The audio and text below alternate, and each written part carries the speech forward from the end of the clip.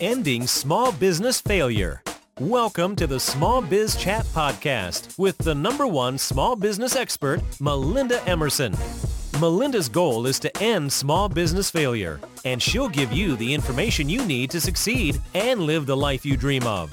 Now, here's your host, the Small Biz Chat lady herself, Melinda Emerson. Have you subscribed to the Small Biz Chat podcast? Well, it's time. Every Wednesday, we offer listeners bite-sized actionable tips to start and grow a successful small business. In just 20 minutes or so a week, you can get a ton of insight and resources to propel your business forward. Be sure to subscribe to the Small Biz Chat podcast today.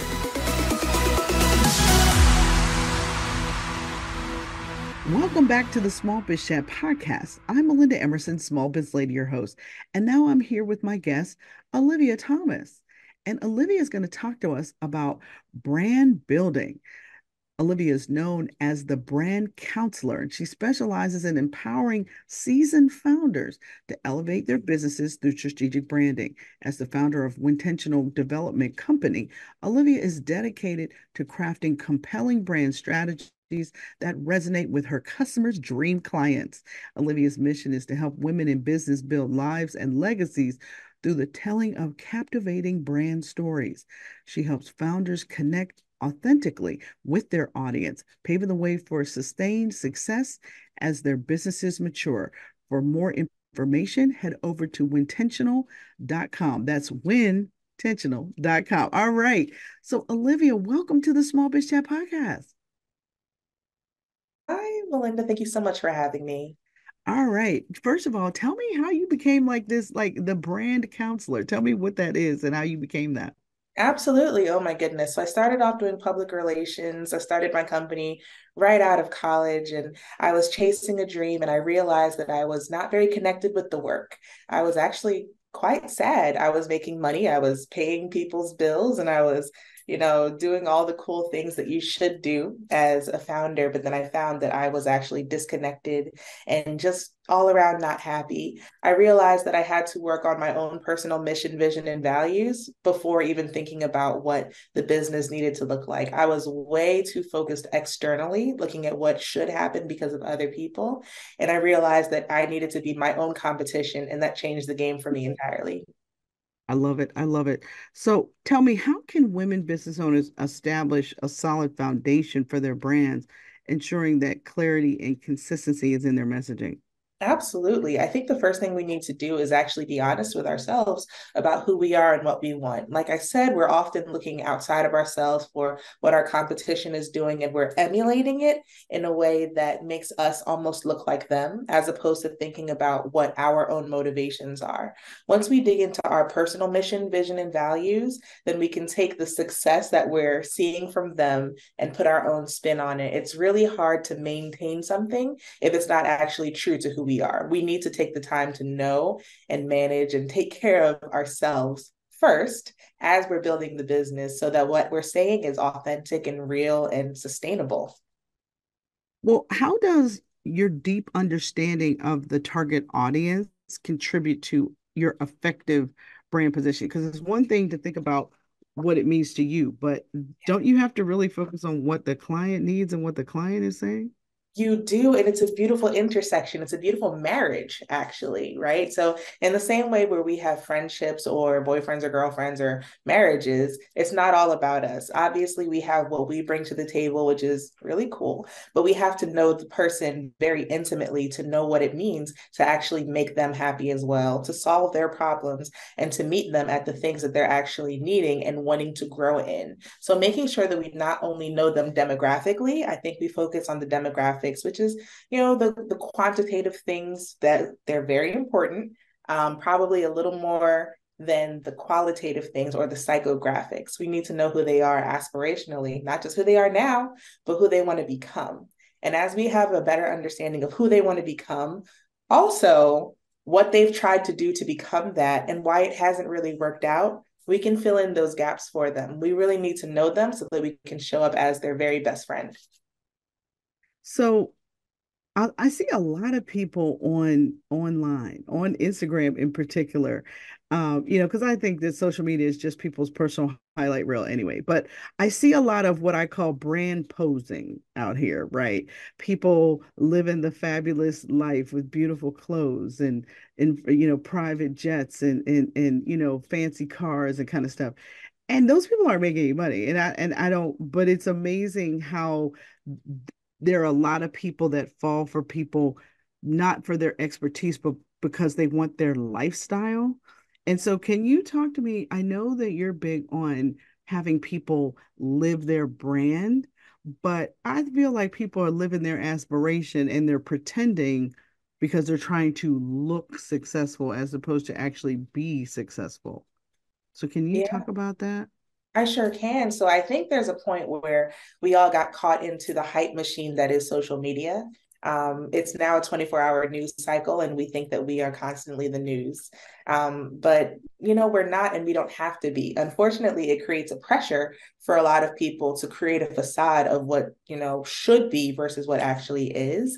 If we are allowing ourselves to show the truth of who we are instead of kind of like ruminating in the shame of where we are right now, then we'll be able to have more authentic connections with the people who are there.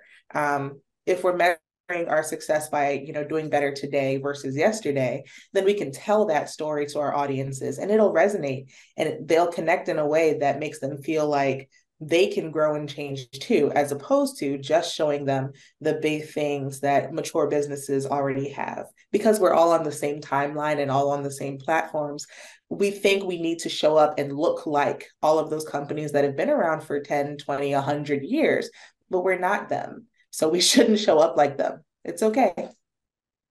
I recently saw an Instagram clip where Serena Williams, who had just come back from getting this like international icon award, had her baby in her hand and she was taking her wig off her head as she was like, sort of like rocking the baby, as if to say, come on, y'all. This is what it really is. I got a brand new baby at home. Yes, Yeah. I might be a style icon, but this is what it's like when I'm at home. Somebody's throwing up on me. And she got so much favorable comments for, keeping it 100. So is that what you're talking about when you say live your brand? That is what I'm talking about. I think that our brand is an extension of how we think, how we feel, and also how we allow ourselves to show up in the world.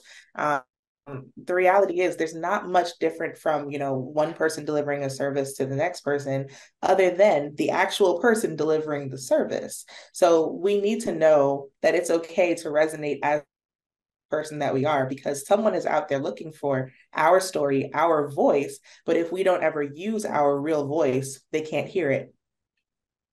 So when you are developing a personal brand, how Mhm. can you leverage storytelling to really establish trust? Ooh, absolutely.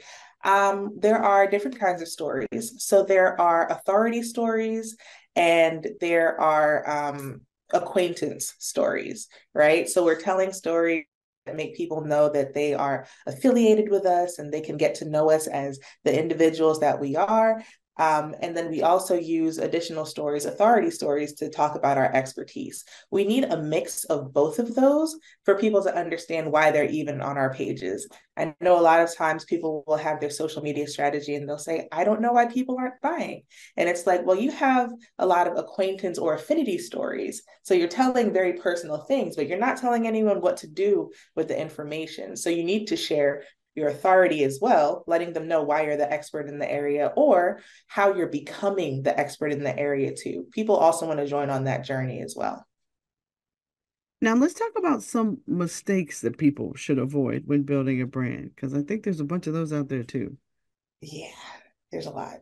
There's definitely a lot. So only focusing on the algorithm is a big mistake right now.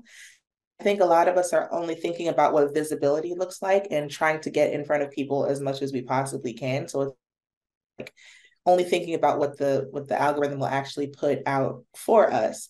But if it's not something you'll actually do consistently, then you shouldn't attempt to even try to make that a part of your brand story, because the only thing that matters with your brand really is consistency, right? The integrity and the consistency of what you're actually doing.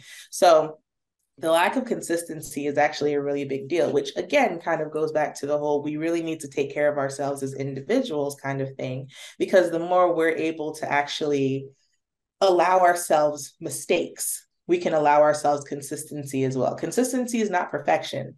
We're showing up with excellence, but it's not always perfect. So let's say we have a mishap. Let's say there is a mistake that is made online. How can you how can you repair a reputational challenge while preserving sort of like your brand integrity? Yeah, absolutely. You have to address it. So sometimes people will have a mistake online and then they want to kind of like go on as if it never happened. But the unfortunate truth is, or the beautiful truth is actually, the level of our apology should be at the level of our offense as well. So we tell them, this is a mistake that we made. This is something that is against our values. We keep operating within our values. And then if we're talking about repair, we need to tell them what it looks like step by step that we will be doing to repair from here on out. And then making sure that this is something that they can see and that they can feel and say, like, okay, they've checked off everything on the list and they've continued in integrity. We can forgive them. Oftentimes people want to either get very defensive and say, well, I'm only human and I didn't mean to do this, or like just not really address it at all. But this is all about building relationships. And if we don't have trust in relationships that you're going to do what you said you're going to do, or at least grow along the way, then we can't actually continue to grow together. So making sure that people know that you are well aware and you are accountable and that you will continue to move on better than ever. I love it. I love it. All right. Best business advice you ever got? Oh my goodness, there's been so much. I never lose. I win or I learn. That is the biggest thing that came from you. And it's the truth. No matter where you are in business and your maturity journey, there are going to be some things that come to you that hurt, but it's another opportunity for growth. Take it. Absolutely. Absolutely. I appreciate that.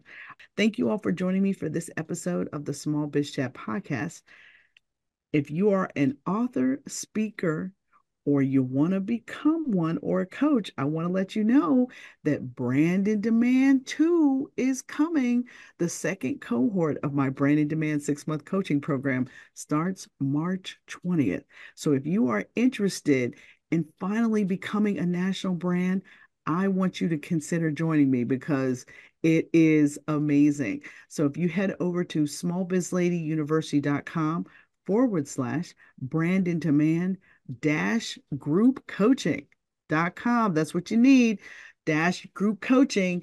That's what you want to get the information. And my second cohort starts March 20th. So I can't wait to see you all there. Now, I have one last thing for you. If you want to grow your business, you have to grow yourself. All right. Thank you all for joining us for this episode, and God bless.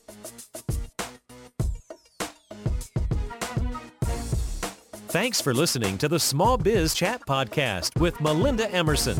Subscribe to this podcast wherever you listen to podcasts and join us next Wednesday for more fantastic information and interviews. You can find more sources and small business success strategies by visiting Melinda's website, succeedasYourOwnBoss.com. Thanks again for listening, and we'll see you next week.